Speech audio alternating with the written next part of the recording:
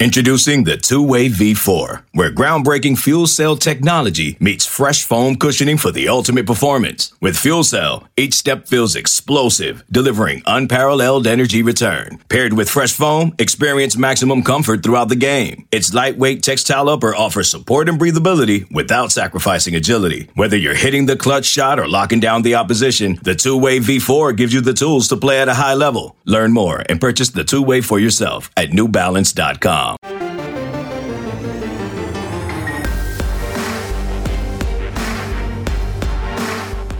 You've discovered your link to GoPowerCat.com's PowerCat podcast. Now, here's your host, GoPowerCat.com publisher, Tim Fitzgerald. Welcome to the Go PowerCat Questions Podcast, brought to you by Fridge Wholesale Liquor. This is our second attempt at this. For some reason, the recordings of Tuesday failed. So it's just Zach and I this morning because young Ryan Gilbert is getting an education. One he needs, may I point out. One he desperately needs. I wonder if he's got a minor in pronunciation. Zach, he has problems pronouncing. That's kind of ironic what I just did. Yeah. Pronouncing some things. Major in hot takes and a minor in pronunciations. I like it. I like it. So it's just Zach and I rolling as a pair today. Yeah. And hopefully this works. Well, if it doesn't, you'll never know because you're not hearing this. Like I said, we're brought to you by The Fridge, but I also want to make sure you're aware that we're having a 50% off sale at GoPowerCat.com. It ends Thursday night. So make sure you roll in, take care of your 50% off, get ready for the rest of football and basketball. It'll carry you through the year at half the price. You pay for 6 months, you get 12. It's amazing. If you're not subscribing to Go PowerCat, seriously, it's probably time to do so. It's Recruiting Wednesday as we record this at Go PowerCat. Every Wednesday, Ryan Wallace and our recruiting staff load the site with recruiting analysis and scoop. And it's not the only day we cover recruiting, but it is a primary day of recruiting at GoPowerCat.com. Are you getting that from your news source? I bet not. Sign up at GoPowerCat.com, part of the 24/7 Sports Network, 50% off. And if that's too much commitment, $1 for your first month, and go give us a test drive. Well, I miss Ryan. It's odd to be just the two of us. Yeah. And you're a groggy bear. So we are going to do our best to plunge into this and make some magic here. Make sure you plunge into The Fridge, our sponsor, and also stop by Tanner's in the High-Low when you're in Manhattan. If you're coming to town anytime soon, get in there, support your local businesses, whether it's The Fridge, Tanner's, High-Low, another business you may like, or even GoPowerCat.com. Make sure you support local businesses. It is tough sledding right now in this economy. Zach, I'm uncertain about everything right now because when you have two recordings fail, you wonder if it's you, the actual device, the card, we're using a different card today, or just maybe COVID. Can I blame coronavirus on the recording? I don't know if your recording device can catch it or emit it and transmit it. Because I'd be worried that you're not wearing a mask right now if it could. There's a lot of rules. It's hard for me to follow along. But we'll hope this records. Let's get going. Now, here's Zach with your questions from Wabash Station. This is going to be him and I going back and forth for 40 minutes. Woo. From Jedediah, is Farmageddon a real rivalry? And do Iowa State fans see the K-State football program as something Iowa State's program could be one day when it grows up? Zach, I'll actually let you start because you had some really good points with this. So we talked about this last week, Jedediah. So if you haven't listened to the podcast or anybody, I had a pretty lengthy rant about Farmageddon and what I think, if it's a real rivalry or not. But the second point and the second question here is really good because I think that part of it is Iowa State sees it as a rivalry because K-State is a program that is within the realm of them being able to attain.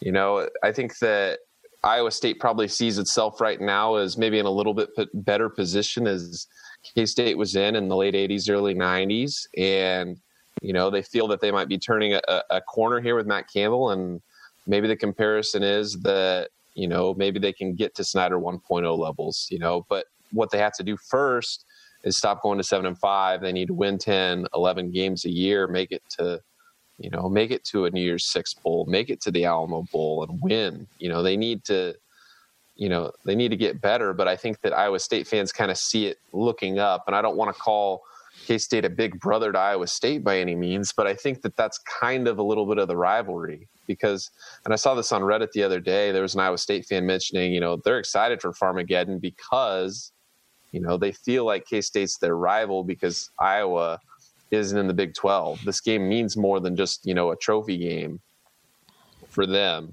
and really for K-State because it's just where the two programs are at right now. You know, this game means a lot in the grand scheme of the conference and in the grand scheme of, you know, the conference championship potentially. So I think that that's more of where the rivalry comes from. And I think it's more of an Iowa State fan from an Iowa State fan perspective. I think that it means more for them because they're on the up versus K-State, who's kind of in a defensive position of, hey, we've climbed the mountain a little bit. You know, we've slid down maybe slightly, but K-State football is still perceived as being better than Iowa State in maybe a 2-decade span. You know, I think that right now Iowa State might, you know, nationally might be the more respected and more, you know, highly looked at program, but the reality is K-State's won this game 11 out of the last 12 years, and they really should have won the one they lost. So, you know, I think that probably frustrates Iowa State fans more than K-State fans, and I think that that's kind of how the rivalry is. I agree with all that, and to expand on my thoughts from last week, to add something new here. I almost wonder if this rivalry hasn't grown in the eyes of Iowa State fans in particular, but also some K-State fans, because of the absence of Nebraska. It created a vacuum. Iowa State always looked at Nebraska as a big brother and wanted to beat them, and I almost feel like with the amount of games Kansas State's won in this series lately, if it doesn't have kind of that feel, I'm not saying Kansas State is Nebraska of old, certainly not in its current situation, as Chris Clement would say. But I am saying that it's kind of replaced the Nebraska tension for Iowa State and Kansas State fans. They just kind of go back and forth a little bit with Nebraska, knowing that it wasn't really a rivalry because K-State lost more often than defeated them, and then K-State started beating them, and it really got a little more tense. So I think Nebraska leaving the conference really left Iowa State searching for someone to focus on because, as mentioned, they don't have Iowa in the Big 12, and now they don't even have Missouri, and certainly when you come to football, you're not going to talk about Kansas as a rival, and that really does kind of leave Kansas State, and to another degree, they kind of have the same tension maybe with Oklahoma State. So maybe it's an ag school thing too. I don't know. But I love the name Farmageddon, and I wish K-State had won the last two games so College Game Day was in Ames this weekend to cover Farmageddon. But they're not. We'll get into that in a little bit. Yeah. From Mountain Dew Cat 74, which seniors should we hope return next season, and which seniors do we not want back? So I've turned into the obnoxious guy in the Zoom press conferences that ask all the seniors this question, and all of them say, well, I'll think about that at the end of the season. For everything with all the availability and those things that doesn't feel like Bill Snyder, asking that question, Zach, sounds like Bill Snyder training of the players. They all say that. Everyone in the program says, we'll worry about that after the season. And honestly, that's probably a really good approach. No distractions. I have 3 guys, and I've said it before, that I wish would come back, and they all fit in the same box. They're all 3 guys that aren't really getting chances to play until their senior year. 2 of them because they just haven't worked up the depth chart or haven't been quite good enough, and the third because he's been injured, and the third is Jerron McPherson. I hope he can come back next year, get a second senior season, because he really hasn't been able to play as much as one would hope during his K-State career, and now he's really having a good senior season. The other 2 would be Noah Johnson at center, a guy who walked on after sitting out a year and has earned a spot on the team and earned a starting role and is a captain as a senior. I kind of hope Noah comes back for another season, and mostly because I want him back on that offensive line. I mean, I think they could really use a veteran center again next year. And then Drew Wiley at defensive tackle, a guy who finally got to the point where he can play on a regular basis and now is starring on the defense as a senior. And I'd like to see him back too. Now, would I like to have Briley Morzak? Oh, heck yeah. Would I like to have Skylar Thompson? Probably, yeah. But I think Briley will be off to the NFL, and I think Skylar has NFL aspirations, or maybe coaching, or whatever it is. His body is taking a beating, and maybe it'll be time for him to either use what he's got left trying to get into the NFL, which I don't think he's capable of that, but or maybe just call it good, because these injuries that he's having in college football are going to be with him for his entire life. They will follow him around for a long time. I don't think there's any senior that we don't want back, or we want to hope that doesn't come back. But I think that Skylar's probably the one where you say, if he doesn't come back as a player anyway, I don't think anybody's upset. And, I think that, potentially a grad assistant role might be where you'd want him, have him, kind of be next to Will another year or 2, and plus with Jake Rubley coming in, I think he could be a great mentor. If he decides to go that path. But I mean, even if he does come back, he's not going to get the job day one. I think that, it's Will Howard's job to lose if Skylar does come back. But, on your point, I don't think Briley Moore is going to come back. He does have a kid, and, at some point when you're a senior, it's time to make money. And I think that he's going to be the guy that restarts the draft streak, whether it's this year or next year. But, I think that at some point it becomes more about life than it does about college football. And I absolutely wouldn't blame Briley Moore for going to the NFL right now. I think he's a good player.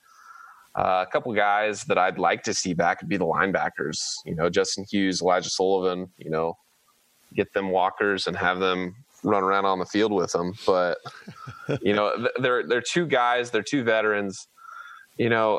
Elijah Sullivan hasn't had an amazing year, but he hasn't done anything bad. He's just been solid. He's just kind of a quiet guy. He's out there on the field making plays.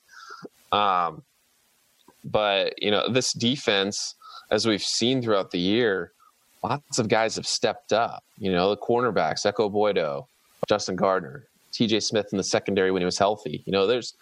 This defense has been really impressive. And I think that, those guys stepping up, those freshmen and younger players stepping up, I think that Justin Hughes and Elijah Sullivan being so good and so, much older and smarter and, they've had the experience, I think that helps the other guys. So I think it plays off to everyone else. And that's another reason why I'd want Noah Johnson to come back. I think that having him back and paired with Will Howard again good for the offensive line, but I think even better for Will Howard, just giving him somebody consistent. He does, if he doesn't have to learn a new center next year, I think that would be beneficial for him going forward. And once he's got, a year and a half essentially under his belt, then you can bring in a new center, whoever it is. And hopefully it's a younger guy, and, you can have a 2-3 year pairing for those 2. So if Will Howard is indeed the guy, going forward. So, I think what you want as far as your returners, and I agree with you on McPherson and Wiley, just guys that, are going to kind of benefit the rest of the team more than just themselves, I guess. Yep. That's what I want to see come back. I agree wholeheartedly. It'll be interesting for all football programs because there's a layer in here of what the university can afford. Can you afford to add 10 football scholarships for a year and be at 95 instead of 85 because 10 seniors came back? And then after that, it drops back down to 85, and you still have a lot of players that should be seniors then that won't be. It's just a real mess in the program. It's just really going to cause some problems. Are they raising the limit? Has that been said at all? Yeah, they're raising the limit for 1 year. For every senior that wants to come back this next season, you can add a scholarship. But it doesn't. So it's not a uniform number across the board. It's just based on the number of seniors that want to come back. Yeah, and there's some real discussion about what universities can afford. I mean, if you're a MAC institution, I don't see you going above 85 scholarships. I mean, you're already probably losing money on football. So it's going to be very fascinating to see how universities handle this. And as I've said over and over, I mean, when you look at it, everyone, not just seniors, are getting a season back. So this year's freshmen will also be freshmen next year, and they will be freshmen in the same class as the 2021 class. And you're going to have an enormous bubble class there that'll really clog up the scholarship count for a long time passing through the program. So, I mean, even look at next season. This season's juniors, if they want to not use the season of eligibility, will be juniors next year. So you won't have many seniors next year departing the program. And that's really where the logjam begins to add up for all programs. But it'll be fascinating to watch how K-State in particular handles this. From Adam K63, is the Big 12 down a little bit this year, or have the defenses improved? I think both, Adam. I do. I forgot to call you a jackass. I jackass. Look, I think the Big 12 isn't as good. The quality isn't quite there. And I point to K-State. I mean, K-State's in contention for a spot in the Big 12 title game. And let's be honest, this isn't a great K-State team. This is a team that is just finding a way to win and has found a way to win a couple games, TCU and Tech, when maybe the offense wasn't playing great. And they've kind of persisted. And now they still have an opportunity to do some good things here with a stretch run of these final 3 games. But I don't think anyone is particularly great in the conference this year. I think Oklahoma and Oklahoma State are the 2 best teams right now as we sit here. But Oklahoma's early losses might cost them a spot in the Big 12 championship game. And it'll be almost impossible for them to get in if Oklahoma State beats the Sooners this weekend. And I do think the defenses are better. I think people are catching on how to stop some of these spread offenses or, a little more advanced offenses, and it's gotten a little more difficult. But I also think maybe the running game has come back into the Big 12 a little bit more than it was at times with all the spreads. So I think both are true. The conference is down a bit. I don't think there's anyone really worthy of the playoffs this year, at least not right now. Maybe Oklahoma State will get the big win over Oklahoma and put themselves in that position. But, watching them with the eyeball test against Kansas State, I wasn't overwhelmed. I think they're good. I think the defense is actually pretty good for Oklahoma and Oklahoma State, excuse me. But I think the conference is down, and the defenses are really showing up this year in the conference. But you know what, Zach? This kind of reminds me of early in a training camp. Without as much practice as these teams needed, defenses will be ahead of offenses typically. It's harder to learn the complex schemes of an offense in a short period of time, and I think maybe offenses are struggling to the benefit of defenses. I think it's probably a little bit of both, like you said, Fitz, but seeing the defenses this year, yeah, they look improved, but and this is kind of a cop-out answer, and I've used it a lot, but this season is not like any other season. It's crazy. We're playing in a pandemic. We're lucky to have it, have football games. So, yeah, I think the defenses look better, but I think it's just because the offenses don't look great at all. And that's truth. Oh, showing me a dog? We have a visitor on the podcast. It's a matter of time, folks, before she barks. I think the offenses are probably a bit down this year.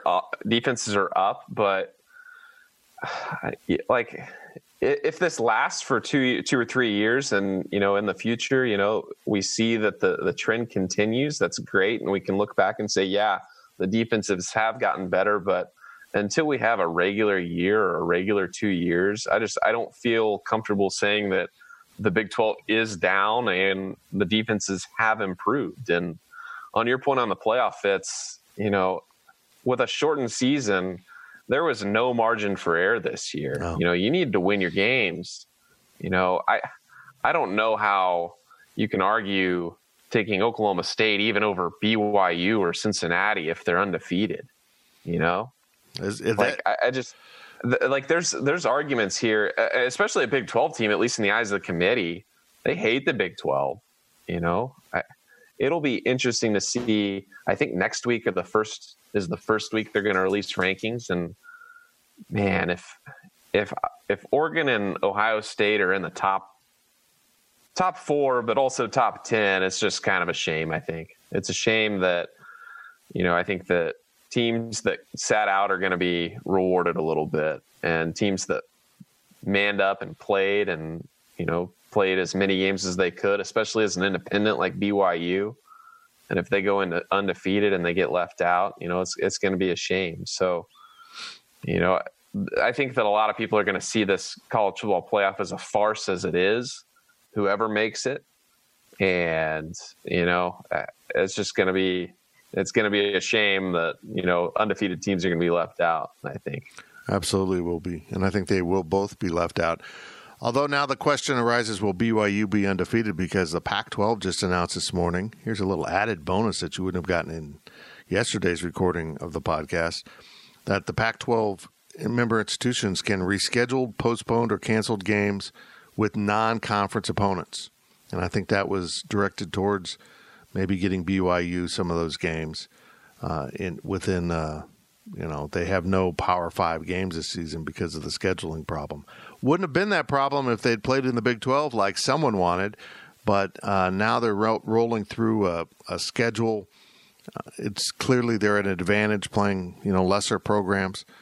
You got Liberty out there too that is rolling. I don't know what. Coastal Carolina. It's really a shame. I almost feel like those 4 should have their own damn playoff and go for it. But hopefully BYU will FCS. Yeah, BYU will get in a game against a Power 5 opponent by rescheduling with a Pac-12 team. We'll see. We'll find out.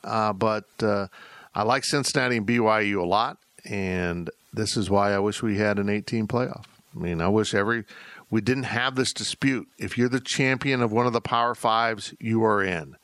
If you are the best of the non-Power 5s and you meet certain thresholds, which both these teams will, you're in. And then you have 2 at-large bids, which they could use, another at-large bid for Cincinnati, BYU. We'll see. I wish they would expand, but they won't do it. They won't do it for one reason. They know it'll help. They know it'll work. They know it'll add another game to the season for the best teams. Oh, well, I don't even know what to say anymore. It's really not about the fans or anything at this point, but I think an 18 playoff solves a lot of issues that I knew 4 teams wouldn't solve. But here we are. Now they really need it in this pandemic because you're not getting enough looks at teams. And I don't know what the committee's going to do. I think we're going to have a column from one of our voices at GoPowerCat.com, one of our subscribers, that will come out maybe Thursday or Friday about all of this. I don't know how the committee's going to handle 7-0 Oregon as opposed to 9-1 Oklahoma State. I don't know how you measure those things, and let alone then add in BYU, which is clearly a good team, but not playing very many quality opponents. I don't know how they're going to pick 4. I think they're just going to fall back on their Clemson, Ohio State, Notre Dame, and whoever else they want. Florida, Texas A&M, or Oregon if they're undefeated. If Oregon's 7-0, they'll get in. If I'm just pulling a team out, I don't even know the Pac-12 standings. Cal is 7-0, they wouldn't get in. That's the problem with what is going on with the playoff now. it's about name brand way too much. And maybe that wouldn't change, but you don't win a conference title on name brand. You go out and have to do it on the field, and that would get you in automatically, and thus preclude the committee from excluding a TCU or a Baylor like they did one year. From Adam K63 once again, how surprised are you that ESPN is headed to Norman for College Game Day? I'm not. I mean, it's a big game. It's a nice rivalry. Oklahoma's playing well again. Oklahoma State's perceived as the best team in the conference. It's a rare time when Oklahoma State enters this game more highly ranked. It's very interesting, but I'm glad. I'm glad maybe they'll talk about the Big 12 a little bit, because the Big 12 is, as I said on a daily delivery, kind of set the trend here. Odd, weird position for this conference to be in, but by hopping in and competing early, even Chris Kleiman admits he's stunned that they've gotten 7 games in without a reschedule. It might be coming this weekend, but it's going to be very interesting. Maybe K-State will get through a 10-game schedule without a reschedule, which would be, in my book, a minor miracle. Celebrate that the Big 12's been playing football with only one conference game misplaced, and they created a slot for it the second weekend of December before the Big 12 championship on the 19th. The conference has done everything right here, Zach. It's a rare time to say that. It took a pandemic to bring out the best in the Big 12, I guess. Yeah, I'm completely unsurprised that ESPN's going to College Game Day. Going to Norman for College Game Day. ESPN has been very fair to the Big 12 from the standpoint of they will make it to the Big 12 at least once in a season. It might be Bedlam and it might be the Red River Shootout, but those are the 2 games that ESPN has circled on their calendar saying, hey, if the Big 12's not going to have any other games that we could go to, at least we can go to one of these. So, since they are a television partner of the Big 12 Conference, I don't know if there's any sort of obligation for them to actually come to a campus once a year, come to a game once a year. But, it makes sense for them. They're invested in it. They need to make an appearance at some point. So, and they've been good about coming at least once a year to a game. So, I'm unsurprised just because this is probably the last marquee game on the schedule for them to actually make an appearance at. Because, if they don't come this weekend, where are they going to go? They're not going to go to K-State, Texas on December 5th. So, that's just kind of the reality of it. So, man, that'd be exciting. If College Game Day comes to Manhattan for the Texas game on December 5th, some crazy stuff happened in these next couple of weeks. I'll tell you that. And we'll be excited. Last question of the first half is from Claws Out, Balls Out. Let's pretend that it's 2024. Who has more wins between Neal Brown and Chris Kleiman? Zach, I loved your answer. You've done this. We've done this question before, and Zach had a great answer. Now, who's going to be at their schools in 2024? Because that's probably how I answer this question. If it's going to be wins at K-State and wins at West Virginia, I'm going Chris Kleiman at K-State. Hey, Fitz, are you frozen? Okay. No. You were just sitting. Okay. I thought you cut out there. I was worried. That'd be so on brand for this edition of the podcast. I was worried that I was talking to nobody there. If I think Neal Brown is a candidate to go elsewhere, whether it's SEC. He's got Southern roots. Maybe he'll get a look at South Carolina. Maybe he won't. We looked at the hot board on the podcast yesterday that we had to scrap because it didn't. I don't know what it did. Didn't save. But I think Chris Kleiman is at K-State for the long term. I think that, you mentioned it yesterday, Fitz, when we did that podcast, that, when it came down to Neal Brown and Chris Kleiman, the feeling was that Gene thought that Chris would probably stay around longer than Neal, and that's not a dig at Neal. It's just, he's not from the Midwest, and he seems like a guy that, he would use K-State or West Virginia as a stepping stone. So I think that Chris Klieman will probably have more wins at K-State by the time it's 2024. And I think that Neal Brown probably won't be the coach at West Virginia in 2024, but I don't think that means he's going to be bad at West Virginia. I think he's going to be good at West Virginia. Right. And I still think that Chris Klieman could very well have more wins at K-State than Neal Brown at West Virginia. And I still think that Neal Brown would be hired or be considered a more sought-out candidate for an open, coaching job. I think that Neal Brown would be the guy that leaves over Chris Klieman. I agree with all that. And, I think even I'll say this. I think Neal Brown's more likely to stay at West Virginia long-term than Kansas State. Just kind of a cultural thing, being a Southern guy. West Virginia has more of a Southern feel to it, even though if you look at a map, it's actually further north than Manhattan, Kansas. But I think he's just more comfortable in a Southern environment. And I can see him staying there, but I also think he's going to be high on the shopping list of any SEC program that needs to go find a coach at some point. If he continues to have success, maybe South Carolina, it's too early. He hasn't proven enough at West Virginia, but I think it'll happen. It'll happen eventually, and people will come after Chris Klieman. I just think he's, with his relationship with Gene Taylor, being a Midwest guy, I think he's more likely to stay at Kansas State through 2024, even if he's having success. Only time will tell. Only time will tell. That's it for the first half. Snuck up on me there. And now Zach was wondering if I had frozen a little bit ago, but no, I was actually on Amazon shopping looking for a new recording device, just in case I hit stop here and this doesn't work. But if you're hearing this, it worked. The PowerCat Podcast will be right back. This episode is brought to you by Progressive Insurance. Whether you love true crime or comedy, celebrity interviews or news, you call the shots on what's in your podcast queue. And guess what? Now you can call them on your auto insurance too with the Name Your Price tool from Progressive. It works just the way it sounds. You tell Progressive how much you want to pay for car insurance, and they'll show you coverage options that fit your budget. Get your quote today at Progressive.com to join the over 28 million drivers who trust Progressive. Progressive Casualty Insurance Company and Affiliates. Price and coverage match limited by state law. I'm Sandra, and I'm just the professional your small business was looking for. But you didn't hire me because you didn't use LinkedIn Jobs. LinkedIn has professionals you can't find anywhere else, including those who aren't actively looking for a new job, but might be open to the perfect role, like me.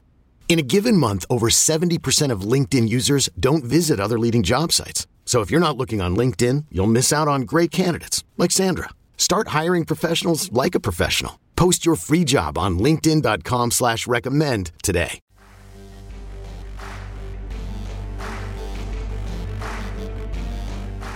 We now send it back to the PowerCat Podcast. Welcome back to the PowerCat Questions Podcast, brought to you by the Fridge Wholesale Liquor. Man, it worked. As far as I can tell, we have a first segment in the can. If you're not following along here, we recorded on Tuesday, and both recordings failed to a degree, and we have no idea why. So Zach and I have reconvened while Ryan Gilbert gets his beauty sleep. And he needs a lot of beauty sleep, Man, you're lucky I woke up in time. Yeah, Zach's a little groggy. I'm functioning on caffeine right now because Wednesday is my pregame day, so I've got 4 segments of the pregame podcast to record. It's going to get very exciting today. Lots going on. But we're getting the Questions podcast redone because we love you at Go PowerCat. And we'd love you more at Go PowerCat if you were a subscriber. We still love you. It's kind of like the favorite child. Then you become the favorite child once you subscribe. There's a big yawn by Zach right in the middle of the read. Yep. 50% off right now at Go PowerCat. It ends Thursday night. Make sure in the next day and a half, you get over to Go PowerCat. If you're not a subscriber, if you enjoyed the podcast, please support us. Please become a member. I think you will enjoy our VIP content quite a bit. It is Recruiting Wednesday at Go PowerCat, where we load up the site with recruiting content. And yes, some of it is free, but the really good stuff sits behind the paywall for our paying customers. And it's half price right now. If you are a commitment phobe and don't want to get in for a whole year, $1 for your first month. That is always available at GoPowerCat. $1, 1 month, 30-day test drive. Pretty cool. You can come check us out and see what we're about. If you've never subscribed to a site like this, it is coverage different than you will get anywhere else in the media. And so if you're just getting free stuff, you're not getting the same type of coverage you do from VIP analysis, commentary, and recruiting. It's what we save and put behind the paywall. So hop on over, 50% off right now at GPC. We hope you join the family, the growing ranks at GoPowerCat.com. Our segment sponsors are Tanners and the Hilo. Please support them like you support GoPowerCat and all local businesses. Oh, Zach, we made it through a segment. Brother. Woo. Let's do another one. Woo. Here's your questions from Wabash Station. From Soldier Cat. He's not new to the site, but new to the podcast, so welcome. Should I be concerned about the high number of transfers leaving the program, and why are so many players transferring out of the program? Well, it's just a year of discontent. Everything's out of sorts. I mean, COVID has made life challenging for all of us. So looking back when I was 19 years old, away from home, COVID has locked me in my apartment. All I do is football and school. Probably any underlying feelings of discontent are just heightened right now. This is not unique to Kansas State. And I think every fan base kind of feels like their program's falling apart because kids are transferring. It's going on everywhere. It's going on everywhere. Kids have sat out and really used it as an excuse to just not play and not come back to school. So I'm not worried about it. I think there's a process here that is, to be honest, weeding out the players that aren't fully committed to what they got going on in that locker room. And we will have some scoop a little bit later in the week about another departure. And we're still working to put the final bows on verification of that one, but we're pretty confident it's right. So we'll have something more later in the week at GoPowerCat. This is a weird year, a weird year. And I think a lot of us are going through issues right now, and I can't imagine being a teenager or a young adult going through these in a different town. Maybe you're not getting the playing time or something else is going on in the locker room. And I think there's been some other distractions, too, in college football that have derailed some guys. So it's not a K-State thing. It's a college football, it's a college athletics thing, and the portal has made it very visible. Like you mentioned, Fitz, it's happening everywhere. But, yeah, a reason that, it seems like a lot of guys are leaving is because the transfer portal exists. And it hasn't existed since, I think it was October of 2018 is when it first made its debut. So it's barely been here for 2 years. So, now that the portal is there, which it's good that there's a portal because, it makes it transparent for coaches. I mean, you're essentially re-entering the recruiting market for coaches to see so they know what's available. Because you can't just recruit players that are already playing for, a school, that gets into tampering. And I mean, you can't tell kids, hey, come transfer and play for us. So, the portal makes it, easier for players to find schools, easier for coaches to find players. The portal is a good thing. But another thing that the portal brings is, this level of transparency for the media too.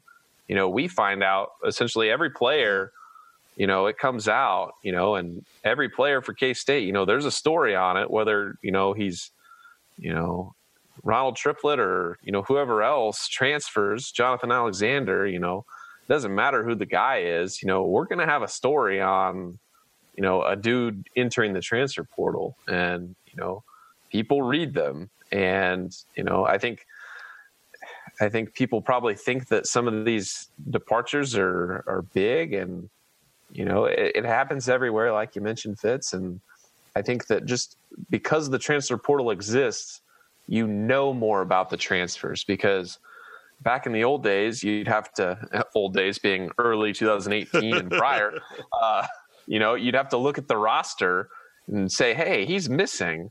What's up with that? Why is he not on the roster? So, you have to. And Coach Snyder would leave him on the roster. Right. You just have to notice that they're not around on game day. Right. You'd have to actually do detective work. Now it's like, oh, he's in the portal. Oh, write a story.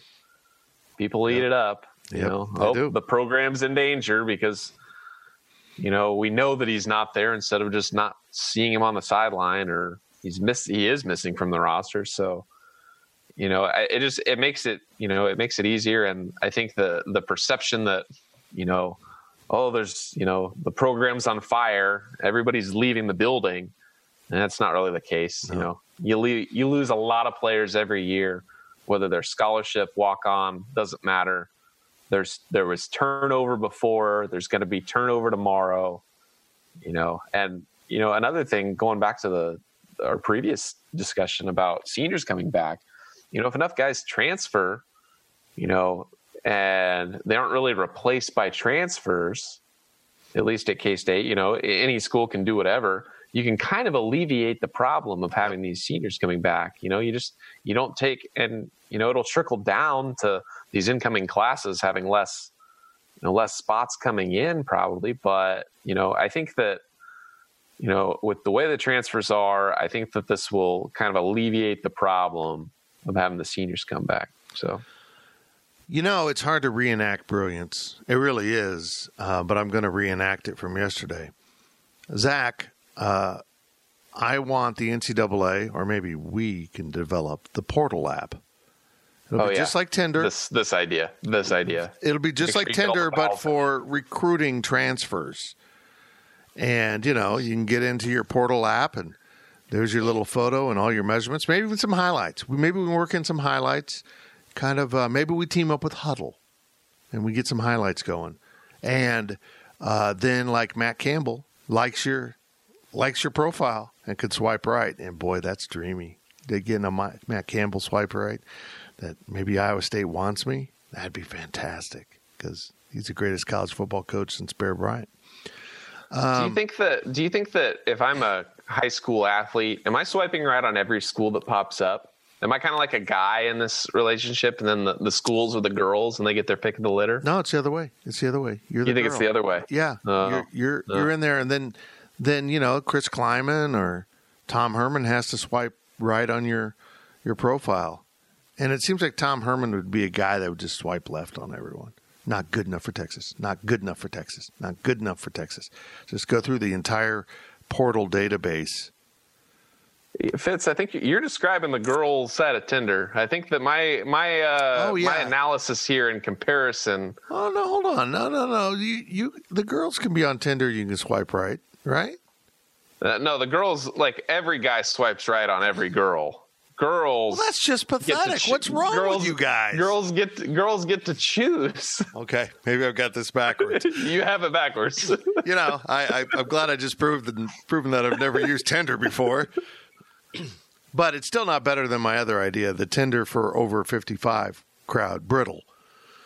So we can just, everyone go in there and... It sounds like a peanut butter trading group. Yeah, it's good. Peanut butter Brittle. It's about... and you probably have to mark on there every time you've broken a hip on Brittle, because that's kind of the point. At our age, we're brittle. Let's move on. Zach. Watch out for slippery sidewalks. From Oiler Cat 2. Are all these kids entering the portal even thinking this through? Are they getting bad advice and making a rash decision? Or is it just a year to take advantage of extra eligibility rule changes because of COVID? All of that. They're not thinking it through. They're thinking I get a free year and I can go redo my recruiting and go to a new school. But what they're missing is everyone's going to be tight on scholarships. I mean, the seniors are going to be coming back. Maybe you add scholarships for them, but then you're going to have this mega class of 20 and 21 recruits, all freshmen next season, basically. It's going to be a mess. There's not going to be as many openings. So I think all these guys, with the exception maybe of a Joshua Youngblood, someone that's really proven themselves on this level, I think we're going to see them all moving down. Everyone's going to move down. And maybe, maybe that's best for them as players and personally, not be at the Big 12 level, not be at the demands, and maybe end up in Conference USA or, MAC, or even FCS. You transfer down and end up at a place like Northern Iowa. I think Briley Moore's proven that you can play some pretty good football at that level. There's good players at that level. And maybe, being the big star on campus at that level's better for you, less pressure, more playing time. Guys got to go where they're going to be happy. And if they're not happy here, go. But I hope they can find places to play. I'm afraid the net resort of the portal is going to be too many guys transfer. There's not going to be enough landing spots. And young men that had an opportunity to get a college degree for free are going to end up without a place to play football on full scholarship like they had hoped and planned and assumed and taken for granted, because there's going to be a shortage of scholarships. And I think we're going to see, it's kind of shifting topics here, I think we're going to see the 2022 class suffer from this. There's going to be a real shortage of scholarships around the country for those 22 grads, and that's a shame. This is not their fault, and I think the NCAA is going to have to address it. But for these transfers, no, Euler. They haven't thought it through. And, they're 19, 20, 21 years old. They're not thinking much through right now either. Now, if it's middle of the season and you're a sophomore or a junior, if you've at least been around for a couple of years, I don't really mind guys leaving in the middle of the year if that's what they want to do. At least they've given it a try. But with these freshmen that are, leaving in October or early November, they've been on campus as football players for longer than 2 or 3 months. But as being a student enrolled in regular classes, I couldn't imagine transferring after 3 months. If you guys didn't know, I went to Oklahoma State my freshman year. I'm from Manhattan, and that's just kind of the thing. You get out of Manhattan for a year, and then everybody eventually ends up at K-State. But even, if looking back to October of my freshman year, there was no way I was going to transfer at that point. I mean, really, I didn't transfer until a couple weeks before I needed to make an actual call on if I wanted to go back to Stillwater or not, but over the summer. But just looking back, before Thanksgiving, thinking about transferring, absolutely not. I mean, it's halfway through the semester basically. So, I don't get it.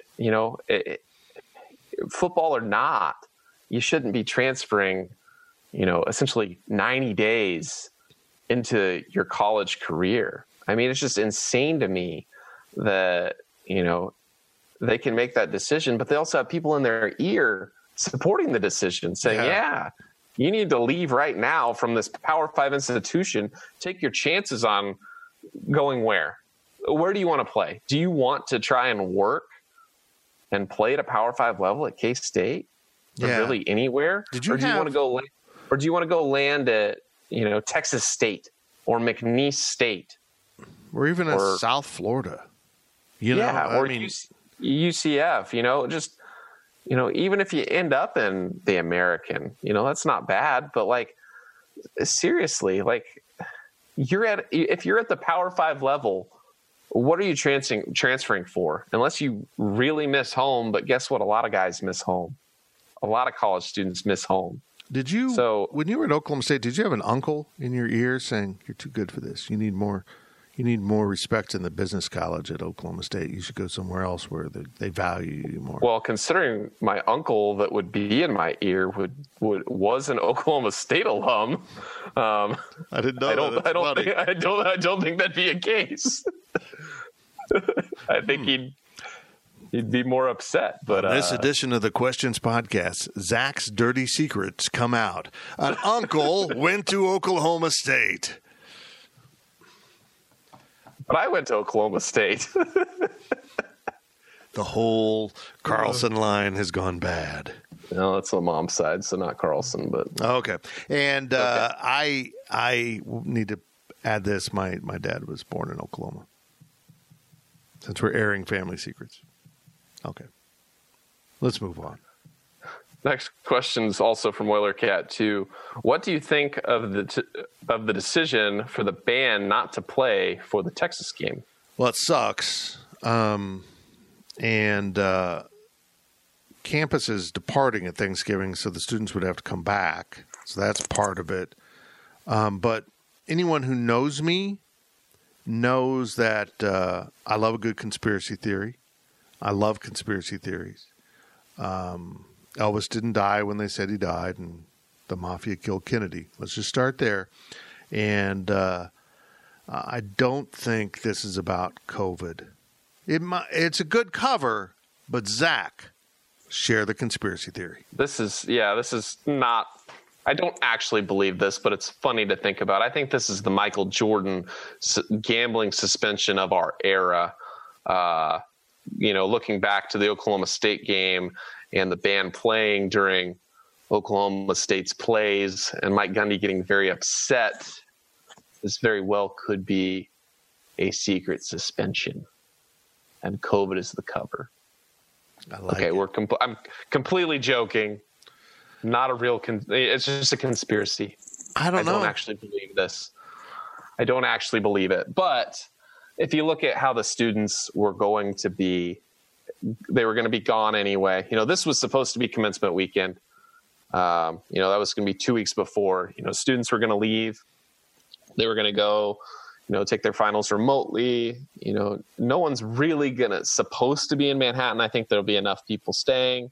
Gills is going to stay, help us out with basketball. But, I think, I'm not surprised by it, just based on how the semester was planned to go. And, now that they've canceled commencement, it makes kind of some sense there. But, I don't see it as, they're worried about transmitting it at the game. And it's not really about that. It's more, hey, we have tons of people out for COVID, I wonder if they have a minimum instrument rule for certain positions to be able to play like the football team. You lose all your clarinets, can you play? Well, you got to have the tuba section. You got to have enough tubas. Tubas and drums. If both of those groups are out, I think you gotta cancel. So it's going to be so weird. Everything's been weird about this year, but at least the band was there. And I've noticed that the announcers have called out the band, how cool it is. They take up that end zone. It looks cool. The Classic Cats are then up in the band area, which looks cool. They deserve credit for. They've been awesome. From after the first game, seeing how closely they were sat the first game, you're kind of like, yeah, probably not 6 feet, but I think they only had half the band. But them spreading out in that north end zone was perfect. They did it perfectly, and they've done a great job. And I feel terrible for the seniors not getting to have that last game. But, under the circumstances, I completely understand it. It's going to be frustrating for the fans and the experience of them not being there. But at the same time, there's still a lot of music piped through the speakers during the course of play. And I don't think anything's really going to change, I guess. You still got your third down music, your second down music, whatever. It's probably going to be more of that. I think that you might have more of kind of an NBA audio feel, if you're a fan that's going to be in the stadium, and hopefully they allow fans, I guess, with them canceling basketball attendance yesterday for November. Bramlage is going to be, an empty arena. You kind of gotta wonder, hey, are they going to do the same thing if cases keep going up? I mean, remember how they canceled everything early in March, and that was to get in front of a lot of stuff. But we're 3-4 times the daily rate of infection from that point. So I totally get, there's a certain tolerance of positive case rate, and what is tolerable for the spread and the community. But at some point, it is going to be, you're going to hit your tolerance levels where, hey, we need to stop doing stuff that we want to do like that. So I'm curious if the league or K-State, I doubt it would come from K-State. It'd come from the county first, probably. Yeah. But I think K-State will argue it's outdoors and it'll be fine. How about this, Zach? Yeah. How about this? We encourage the band to do their pregame and halftime shows via Zoom. That would be disastrous. But you can record it and nobody would No. If they tried playing it live, or is everybody going to play all their individual parts and somebody's going to edit it together? Well, I don't want to do either. I don't want to do either of those, Fitz. That editor is going to die. You just go insane over that computer with 300 different audio lines. But they're also, the lag on playing it all together at one time is going to be terrible too if you're trying to record that. So I'd be worried. Yeah, I don't think logistics through. I'm a dreamer. Yeah, well, I mean, I'm here to shut those down. I'm the rational one here. Yeah, that's why we work well together. From Get Out More Cat, what is the basketball season's off season been like, and how much work or practice have they gotten in compared to a normal season? And have you heard of any bright spots from the newcomers? Well, it's been weird. Everything's been weird. I mean, as Coach Weber said, they can't even get enough guys to practice with. I mean, between injuries and COVID, and someone was out for contact tracing, and COVID's going to make basketball so tough. So tough. I mean, I was surprised yesterday when he said, we've got these different guys. We got a couple people living in this apartment, a couple people living in this apartment, got one with 4. Like, at what point do you as the athletic department and you as the university say, hey, we need to get these guys single rooms somewhere on campus? They should all be in one-bedroom studio apartments. There's got to be enough rooms. There has to be. It doesn't make sense to me. Yeah, surely there are single rooms somewhere on K-State's campus, or they can find an apartment complex somewhere that has single apartments nearby. It's mind-numbing to me that they had all this time to prepare over the summer to figure out living arrangements for these guys, and they still felt the need to put them together. I mean, I'm with you. 4 guys in a house or an apartment together is just, during this pandemic, just seems completely irresponsible, because one of those guys gets it, everyone's out. All 4 are out. Yeah, it's a mess. And also, and another thing was, they haven't been healthy. They've contact tracing, COVID injuries, whatever. They had officials for the first time last week. They were able to play with some officials. They had to play 4-on-4. They couldn't even play 5-on-5, and they were just trying to get some game simulations. So, from that standpoint, it seems kind of frustrating, and I'd be kind of worried. But at the same time, Bruce and the players, they've been high on these newcomers. Davian Bradford, they're pretty high on, a lot of these guys. Yeah. Rudy Williams yesterday, we talked to him for the first time, and he was extremely well spoken. It was great. I think, he's going to be a guy to look forward to. So, but Davian Bradford's the answer there. Yeah. I mean, Coach Weber was talking about how people, including themselves, he does things that are advanced and they didn't know he could do, even in the recruiting process. So folks, K-State apparently has at least one legitimate big man, but they've also spoken highly of Casey Ezagu. And they've thought he's done some really nice things too. And they'll be able to rotate those guys through the post and have a true post on the court at almost all times, if they're healthy. But yeah, David Bradford's the short answer. But I mean, Nigel Pack has been really highly thought of. I mean, Selton Miguel's gotten some nice reviews. I haven't heard a bad thing about anyone that they're not as good as what we thought, that they don't belong here. I mean, maybe a couple of them are less talented, but Luke Kazubuki or whatever, you can't. I don't know. You just don't know. Yeah, I mean, I feel good about this class, and while you kind of wish this would have came in 2 or 3 years ago to kind of play with, Dean, Barry, and Kamal, and they were juniors and seniors, but at the very least, this will kind of set a new foundation for the next 4 years, and hopefully, at least a couple of years from now, you get at least one similar recruiting class, and you can have come 2024, you can have kind of this super season. Seems wild for me to talk about 2024 being that close, but I think that they just need probably one more recruiting class in there, probably 2 or 3 years from now, 2022, 2023, and and you can have probably a decent season and a decent shot at some long-term success there. So now is the foundation. Let's see how well they can play this year, see how well they can play next year, and see if they can get some more guys that are younger that can play with these guys once they're vets. This hits at a great time for K-State, the whole pandemic thing. I mean, they're going to get this season. It's going to be weird. If they can stay healthy, they can win games.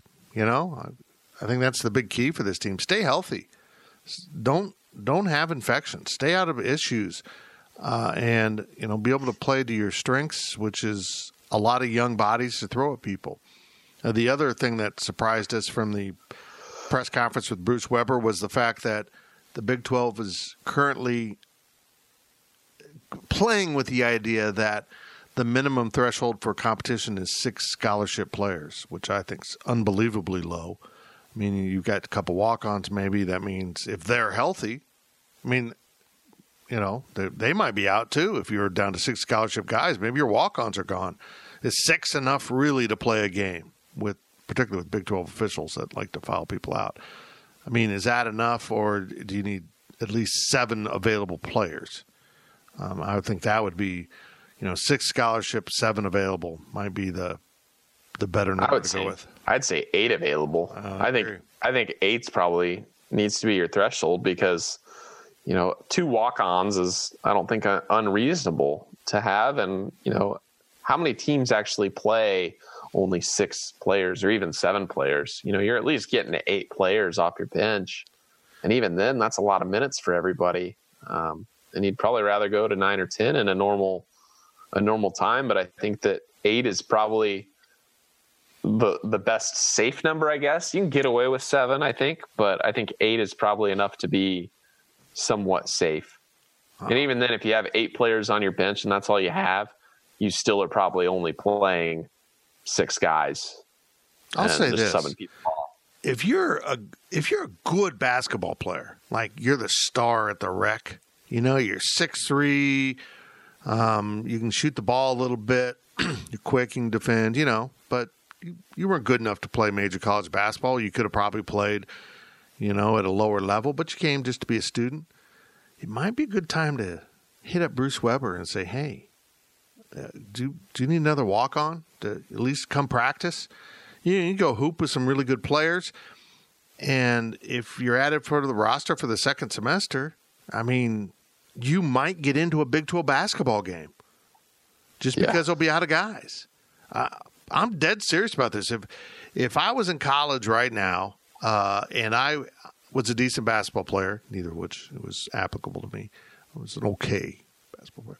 I might do that. My buddy James McAtee, the doctor, his son Pearson, we were fraternity brothers.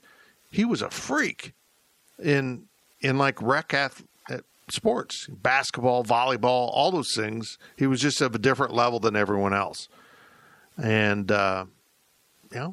just like exactly like that. Go out and go hoop, go play, go. Maybe you just get to practice and play a bunch of basketball with some really good players. Maybe they run short and they put a jersey on you, and next thing you know, you're playing in Gallagher-Iba. Be pretty cool.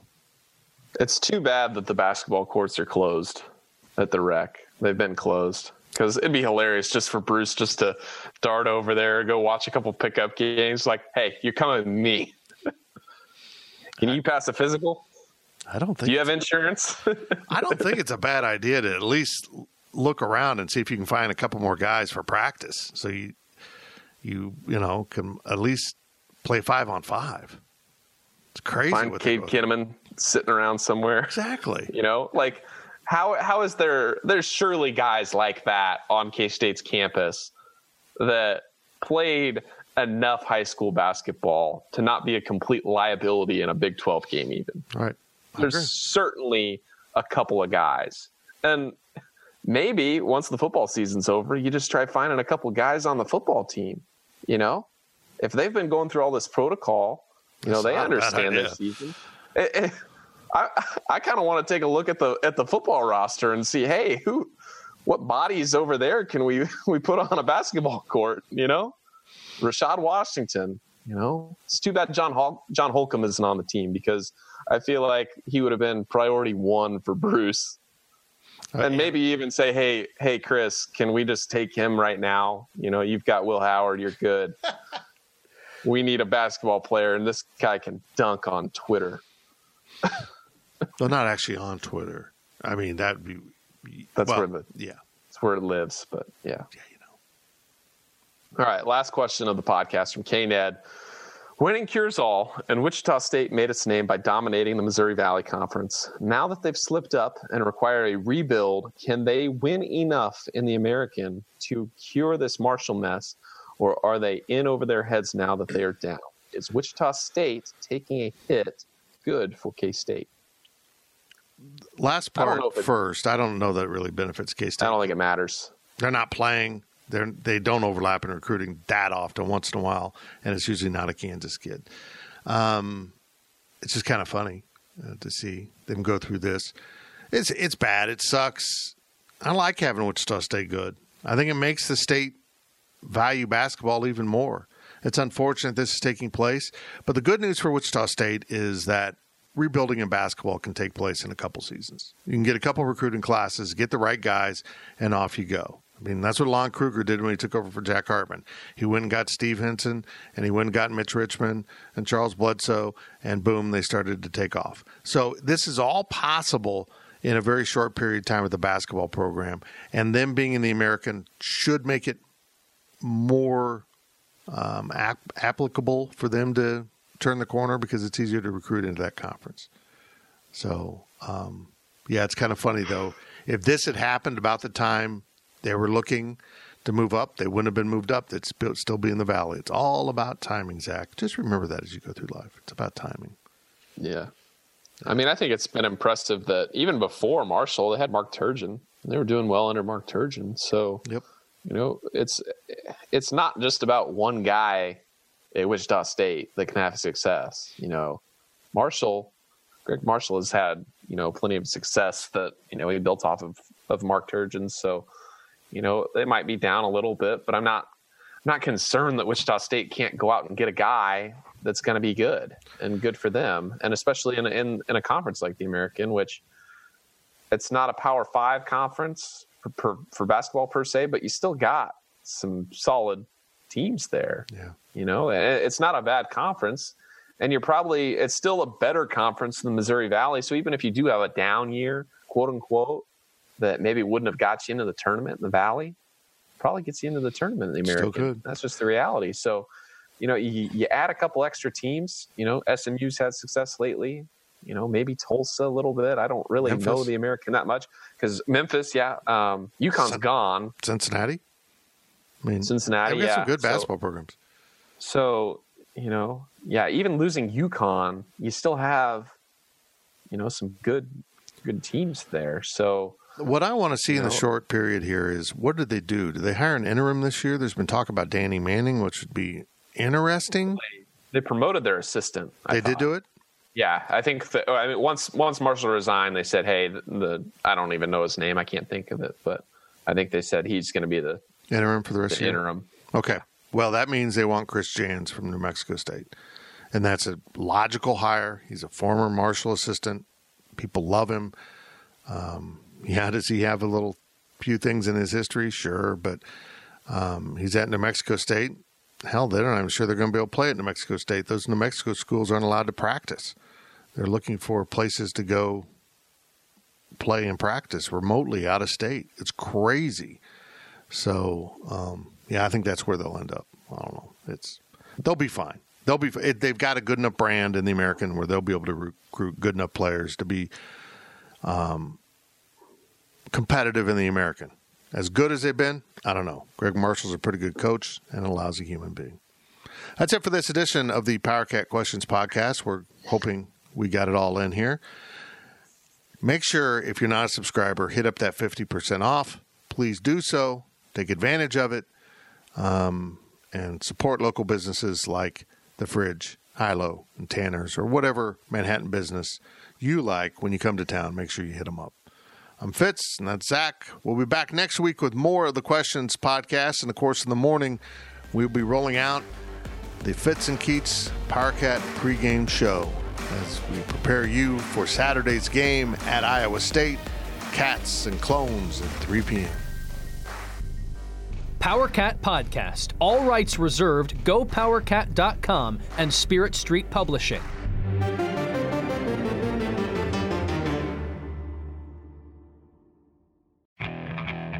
Okay, picture this. It's Friday afternoon when a thought hits you. I can waste another weekend doing the same old whatever, or I can conquer it. I can hop into my all-new Hyundai Santa Fe and hit the road. Any road. The steeper, the better. Because my all-new Santa Fe is available with H-Track all-wheel drive, so I can hit the trail without a worry in the world.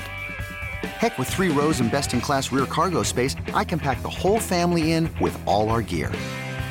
We've got available dual wireless charging for our phones, so we'll never lose touch with civilization, and we won't lose touch with the primordial power of Mother Earth. So which is it? Waste the weekend or do something a little more epic? And conquer it in the all-new Hyundai Santa Fe. Visit HyundaiUSA.com or call 562-314-4603 for more details. Hyundai, there's joy in every journey.